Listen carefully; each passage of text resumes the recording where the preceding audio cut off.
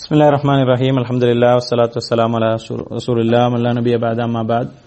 Rabbi shrah li sadri wa yassir li amri wahlul 'uqdatam min lisani yafqahu qawli.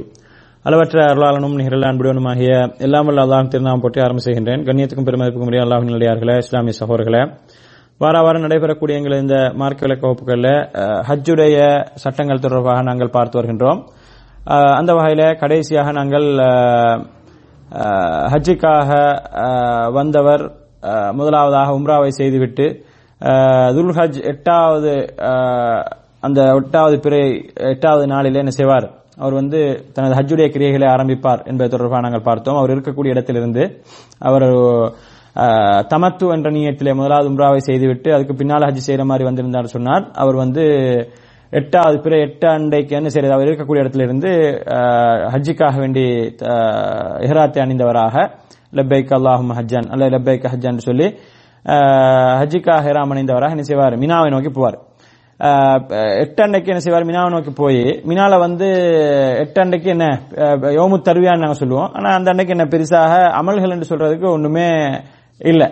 அங்க ஏன் ரசூலுல்லாஹி ஸல்லல்லாஹு அலைஹி வஸல்லம் அப்படி போனாங்கன்னு சொன்னால், அரஃபாவுக்கு போயிட்டு அரஃபா முஸ்தலிஃபா போயிட்டு மீண்டும் 10, 11, 12 ஆகிய தினங்கள் அல்லது 13 சேர்த்து மினாவில் தான் மேலதிகமா நம்ம இருக்கணும். அப்ப இருக்கிறதுக்காக வேண்டி அந்த தண்ணீர் வசதிகளை சேர்த்து வைப்பதற்காக வேண்டி தான் ரசூலுல்லாஹி ஸல்லல்லாஹு அலைஹி வஸல்லம் அந்த மாதிரி போனாங்க. அதுக்குதான் யோமு தர்வியான்னு சொல்லப்படும். தர்வியா என்று சொல்றது தண்ணீர் சேகரிக்கிறது சொல்றது. அப்ப இதனால இந்த நாள்ல போயிட்டு நம்ம மினாவுக்கு போய் மினால நம்ம என்ன செய்யணும்னு சொன்னால் 4 ரக்காத் தொழுகைகளை 2 ரக்காத்தா சுருக்கி தொழுவோம். 4 ரக்காத் லுஹர் தொழுகை 2 ரக்காத் தொழுவோம், அசர 2 ரக்காத், அந்தந்த நேரத்துல சேர்த்து சொல்ல மாட்டோம், சுருக்கி தொழுவோம். அந்த நேரத்துல சுருக்கி தொழுவோம். இப்படி செய்து விட்டு நாங்க என்ன செய்வோம், அடுத்த நாள் காலையில 9 அண்டை காலையில ஃபஜ்ருக்கு பின்னால் நம்ம என்ன செய்வோம்னு சொன்னால், ஃபஜ்ருக்கு பின்னால சூரியன் உதித்ததுக்கு பின்னால அரஃபாவை நோக்கி நம்ம போவோம். அரஃபாவுடைய தினம் ஆரம்பிக்குது. இப்ப பிறை 9 ஆரம்பிக்குது. இந்த அரஃபாவை நோக்கி போறது இந்த விஷயத்தை பொறுத்தவரை இன்றைய காலகட்டத்தில் என்ன செஞ்சுக்கிறாங்கன்னு சொன்னால், எல்லோருமே ஒரே நேரத்துல ஃபஜ்ருக்கு பின்னால சூரியன் உதிச்சதுக்கு பின்னால தான் போகணும்னு சொன்னா அது என்ன செய்யாது, சாத்தியப்படாது. எல்லாருக்குமே கஷ்டமாய்க்கு அதுல ஒழுங்கு பண்றதுக்கு. எனவே என்ன செய்வாங்க, ஒவ்வொரு குரூப்புக்கு டைம் ஒதுக்கி சிலவங்களுக்கு நைட்டோட நைட்டா 2 மணி 1 மணி 3 மணி எல்லாம் என்ன செஞ்சிருவாங்க, அந்த மாதிரி கூட்டு போவாங்க.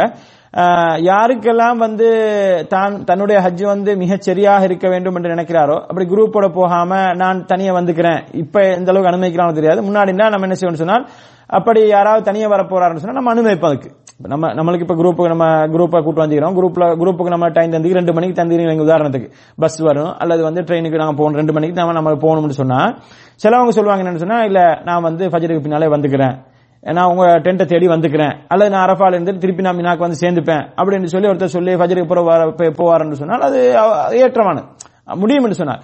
ஆனா அதுக்கு இப்ப அனுமதிப்பாங்களா இல்லையான்றே தெரியாது. இப்போ நிலைமை மாதிரி அனுமதிக்க வாய்ப்பு இல்லை என்று சொன்னால், இப்போ அந்த எல்லா மக்களுக்கும் அது என்ன செய்யாது, அப்படி ஒவ்வொருத்தர் அப்படி யோசிப்பாங்கன்னு சொன்னால் அது கஷ்டமாயிரும். அந்த டைம் கஷ்டமாயிரும் காரணத்தினால ஒரே டைம்ல எல்லாரும் போற கஷ்டமாயிரும்ன்றதுக்காக வேண்டி நம்மளுக்கு எப்படி இவங்க டைமை எங்களுக்கு அவங்க தந்திக்கிறாங்களோ, எந்த டைம்ல நீங்க போகணும் தந்திக்கிறாங்களோ அந்த டைம்ல நம்ம என்ன செய்யணும், போயிட்டு தான் ஆகணும். ஆனா போக வேண்டிய சரியான டைம் எதுன்னு கேட்டால் ஃபஜ்ருக்கு பின்னாலதான். ஃபஜ்ருக்கு பின்னால, அதாவது சூரியன் உச்சதுக்கு பின்னால நம்ம என்ன செய்யணும், அரஃபாவுக்கு போகணும். அரஃபாவுக்கு போயிட்டு நாங்க என்ன செய்யணும் சொன்னால், சூரியன் அரஃபா போய் சேர்ந்தது பிறகு சூரியன் நடுவுச்சில இருந்து கொஞ்சம் சாய்ந்தது பின்னால, அதாவது லுஹருடைய நேரம், லுஹர் இப்ப நடுவுச்சில இருந்து கொஞ்சம் சாய்ந்த பிறகு லுஹருடைய நேரம் ஸ்டார்ட் ஆகும். லுஹர் அப்படி சாய்ந்தது பின்னால என்ன செய்யறது, லுஹரையும் அசரையும் என்ன செய்யறது, கஸ்ரு ஜம்மு செய்யறது. 2 ரக்காத்தாக லுஹர் 4 ரக்காத்து 2 ரக்காத்தாகவும் அசர் 4 ரக்காத்து 2 ரக்காத்தாகவும் சுருக்கியும் சேர்த்தும் லுஹருடைய நேரத்துல 2 தொழுகைகளையும் 2 ரக்காத்துகளாக என்ன செய்யறது, லுஹர் 2 ரக்காத்து அசர் 2 ரக்காத்து ஒரே நேரத்தில் லுஹருடைய நேரத்துல என்ன செய்யறது, தொழுகிறது. தொழுகைக்கு பின்னால என்ன செய்யறது, அதுக்கு பின்னாலதான் என்ன லுஹருடைய நேரத்துக்கு தொழுகைக்கு பின்னாலதான் நாங்க திக்ருகள் துஆ தல்பியா இதுல எல்லாம் என்ன செய்யறது, ஈடுபடுறது. இதுல அதிகமாக துஆவுக்குரிய நேரமாக இந்த நேரம் இருக்கின்றது. எனவே இந்த நேரத்துல அதிகமாக நாங்க என்ன செய்யணும், துஆக்கள் ஈடுபடணும். சூரியன் மறையும் வரைக்கும் நாங்க என்ன செய்யணும் சொன்னால் துஆல தான் இருக்கணும். துஆல நாங்க அல்லாஹ்விடத்துல என்ன செய்யறது, துஆ கேட்கிறது. அதுல ரசூலுல்லாஹி ஸல்லல்லாஹு அலைஹி வஸல்லம் அவர்கள் கற்றுத்தந்த துஆன்னு சொன்னா இவ்வளவுதான். என்ன லா இலாஹ இல்லல்லாஹு வஹ்தஹு லா ஷரீக லஹு லஹுல் முல்கு வ லஹுல் ஹம்து வ ஹுவ அலா குல்லி ஷைஇன் கதீர். இது அல்லாத வேற துஆக்கள் கேட்கலாம்னா தாராளமா கேட்கலாம். தௌபா செய்யலாம், நாங்க செய்த பாவங்களை மன்னிப்பு, நாங்க செய்த பாவங்களுக்காக வேண்டி பிராயச்சித்தம் கேட்கலாம். இப்படி எங்களுக்கு தேவையான எதெல்லாம் எங்களுக்கு தேவை இருக்குன்னு இந்த துனியாவுடைய விஷயங்கள், ஆகிரத்துடைய மறுமையுடைய விஷயங்கள் எல்லாம் என்ன செய்யலாம், தாராளமாக என்ன செய்யலாம், கேட்கலாம். அப்படி இந்த சூரியன் இந்த லுஹரை அஸ்ர் தொழுகைக்கு பின்னால் இருந்து சூரியன் மறையும் வரைக்கும் நாங்கள் செய்ய வேண்டிய அமல் என்று சொன்னால் துஆ மாத்திரம்தான். வேற எந்த ஒரு அமலையும் வந்து ரசூலுல்லாஹி ஸல்லல்லாஹு அலைஹி வஸல்லம் காட்டி தரல. அந்த துஆவுடைய இந்த விஷயத்திலே வந்து ரசூலுல்லாஹி ஸல்லல்லாஹு அலைஹி வஸல்லம் காட்டி தந்த அமைப்பு என்று சொன்னால் கூட்டாக நம்ம பழகிக்கிற மாதிரி கூட்டாக ஒருத்தர் என்ன செய்யற, ஒரு இமாம் கேட்கறது, மற்றவங்க எல்லாம் பின்னால இந்த ஆமீன் சொல்றது, இந்த மாதிரியான முறையை வந்து என்ன ரசூலுல்லாஹி ஸல்லல்லாஹு அலைஹி வஸல்லம் காட்டி தரல. ரசூலுல்லாஹி ஸல்லல்லாஹு அலைஹி வஸல்லம் அவருடைய அவங்க துஆ கேட்டேன்னு சொன்னா அந்த துஆ வந்து என்ன செய்யாது, அது வந்து மறுத்தளிக்கப்படாத அல்லாஹ் இடத்துல. அப்ப அப்படி இருந்தும் கூட ரசூலுல்லாஹி ஸல்லல்லாஹு அலைஹி வஸல்லம் என்ன செய்யற, சஹாபாக்கள் சொல்ல நான் கேட்கிறேன் உங்க எல்லாருக்கும் சேர்த்து நீங்க எல்லாரும் ஆமீன் சொல்லுங்கன்னு சொல்லி ரசூலுல்லாஹி ஸல்லல்லாஹு அலைஹி வஸல்லம் சொல்லல. அப்படி ரசூலுல்லாஹ் மறந்திருந்தாலும் கூட சஹாபாக்கள் என்ன செஞ்சுக்கணும், ரசூலுல்லாஹ் நீங்க கேளுங்க எங்களுக்காக வேண்டி அப்படின்னு சொல்லி சஹாபாக்கள் கேட்கவும் இல்லை, சொல்லவும் இல்லை ரசூலுல்லாஹ்ட்ட. எனவே வந்து ஒவ்வொரு அடியானும் தனக்கு தேவைகள், தன்னுடைய தேவை வந்து என்ன செய்யும், அவருடைய தேவை வந்து வித்தியாசப்படும். அவருடைய தேவைகள், அவர் செய்த பாவம் அவருக்கு தான் தெரியும், அந்த பாவங்களுக்கு பிரயோஜனம் தேடுவது, அவருடைய தேவைகளை கேட்பதற்காக வேண்டி. எனவே தனித்தனியாக அல்லாஹ்விடத்தில் இறைஞ்சி மன்றாடி கேட்கக்கூடிய ஒரு நடைமுறையை தான் நாங்கள் செய்ய வேண்டும். இதுதான் ரசூலுல்லாஹி ஸல்லல்லாஹு அலைஹி வஸல்லம் காட்டி தந்த நடைமுறை, இதைத்தான் நாங்கள் செய்ய வேண்டும். இந்த நேரத்தில் வந்து இன்னொரு முக்கியமான விஷயம் வந்து துஆ கேட்கிற நேரம் வந்து நம்ம கட்டாயம் வந்து அரஃபாவுடைய தினத்தில் ரசூலுல்லாஹி சஹாபாக்களும் அந்த ஜபலுர் ரஹ்மான் சொல்லக்கூடிய அந்த மலை ஒண்டிக்குது. ரசூலுல்லாஹி ஸல்லல்லாஹு அலைஹி வஸல்லம் அவர்கள் அந்த அரஃபாவுடைய அந்த பேருரை செய்த அந்த மலை, அந்த அதுல இருந்து பேருரை செஞ்சாங்க. என்ன கொஞ்சம் உயரமான இடத்துல இருந்து ரசூலுல்லாஹி ஸல்லல்லாஹு அலைஹி வஸல்லம் மக்களுக்கு கேட்கும் முகமாக அந்த பேருரை செஞ்சாங்க. அப்ப அந்த இடத்துக்கு கட்டாயம் ஏன்னா சஹாபாக்கள் சூழல் தான் இருந்தாங்க, சூழல் இருந்தா தானே கேட்கும், எங்க போயிட்டு இருந்தா கேட்காது.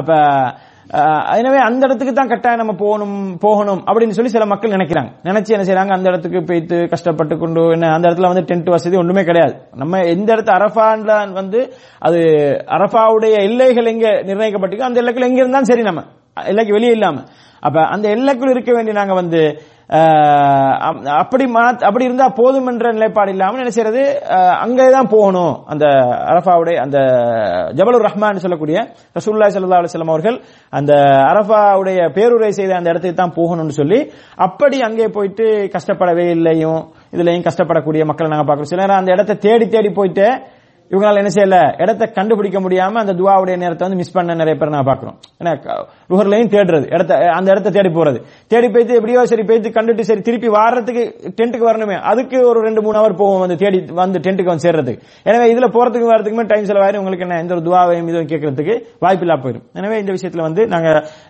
மிக தெளிவாக இருக்க வேண்டும். கட்டாயம் அந்த இடத்துக்கு போகணும்னு எந்த ஒரு தேவையும் கிடையாது. அதே நேரத்தில் வந்து அரஃபாவுடைய பள்ளிவாசல் மஸ்ஜிது நமீரான்னு சொல்லக்கூடிய இப்ப இருக்கக்கூடிய பள்ளிவாசல், இந்த பள்ளிவாசல்ல நம்ம முடியும்னு சொன்னால் என்ன செய்யலாம், லுஹர் அஸ்ர வந்து நம்மளுக்கு அந்த அதுக்கு பக்கத்துல நம்ம இருக்கணும்னு சொன்னா அங்க போய் தொழுதுக்கலாம்.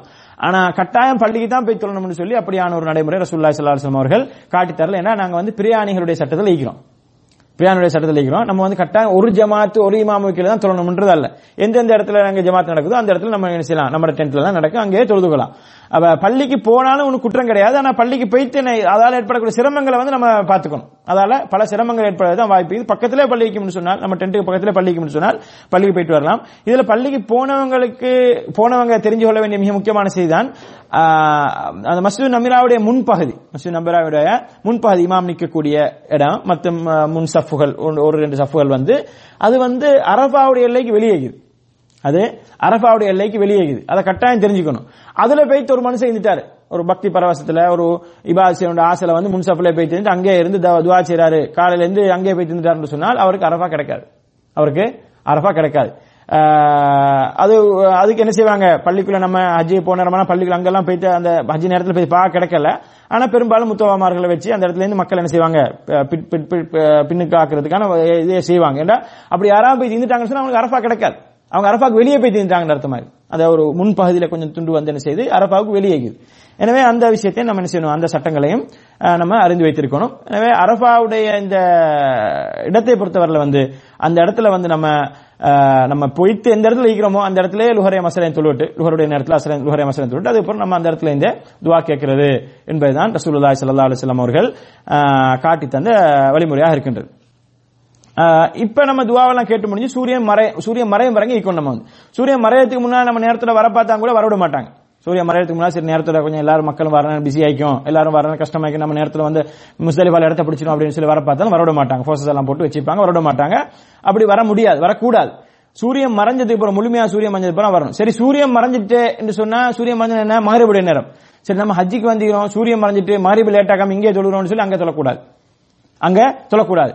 பாருங்க, எல்லா விஷயமும் வந்து சில விஷயங்கள் வந்து எங்களுக்கு நம்ம எப்பயும் செய்கின்ற நடைமுறைக்கு மாற்றம் ஆகிக்கும் அங்க வந்து. ஆனாலும் அதை பின்பற்றி தான் ஆகணும். அதுதான் நபி வழி. அதை பின்பற்றுதான் நபி வழி. அதை பின்பற்றினா தான் ஒரு முஸ்லீமுடைய ஹஜ் வந்து ஏற்றுக்கொள்ளப்படும். இப்ப இங்க வந்து என்ன, மகரிப் ஆயிட்டு தானே சூரியன் மறைஞ்சது பிறகு நம்ம அங்கிருந்து வெளியாகணும். மகரிப் ஆயிட்டு தானே சொல்லி சரி அங்க வைத்து எதுக்கு கஷ்டப்பட்டுக்கிறது, இங்கே தொழுதுருவோம் மகரிப அப்படின்னு சொல்லி இங்கே தொழ முடியாது. சிலவங்க சொல்லுவாங்க, தெரியாம சொல்லுவாங்க, அப்படி சொல்லக்கூடாது. ரசூலுல்லாஹி ஸல்லல்லாஹு அலைஹி வஸல்லம் என்ன சொன்னாங்கன்னு சொன்னால், மகரிப் நீங்க உங்களுக்கு சூரியன் ஃபுல்லா மறைஞ்சது போற, முழுமையா மறைஞ்சது போற வந்து அங்கிருந்து நீங்க கிளம்பி நீங்க முஸ்தலிஃபாக்கு வந்துடும். முஸ்தலிஃபாக்கு நீங்க எத்தனை மணிக்கு வந்து சேர்ந்தாலும் அதை பத்தி உங்களுக்கு பிரச்சனை கிடையாது. நீங்க 10 மணிக்கு வந்து சேரலாம், 12 மணிக்கு வந்து சேரலாம். சிலவங்க நடந்து வருவாங்க, ட்ரெயின் இப்ப அவசரமா வந்துடும் ட்ரெயின் இருக்கிறதால. அப்படி வந்து நீங்க இந்த இடத்துல நீங்க வந்து சேர்றீங்களா முஸ்தலிஃபா, அங்க வந்து என்ன செய்யறது, நீங்க மகரிப் இஷா தொழுறது, மகரிப் 3 ரக்காத்து இஷா 2 ரக்காத்து என்ன செய்யறது, தொழுதுக்கிறது முஸ்தலிஃபால. அப்ப மிக முக்கியமான விஷயம் என்ன சொன்னால், மகரிப்ல சூரியன் மறையும் வரைக்கும் அரஃபா அழைக்கணும். ஆனா மகரிப் தொழக்கூடாது. மகரிப் தொழாம அங்கிருந்து கிளம்பி வந்துடும்.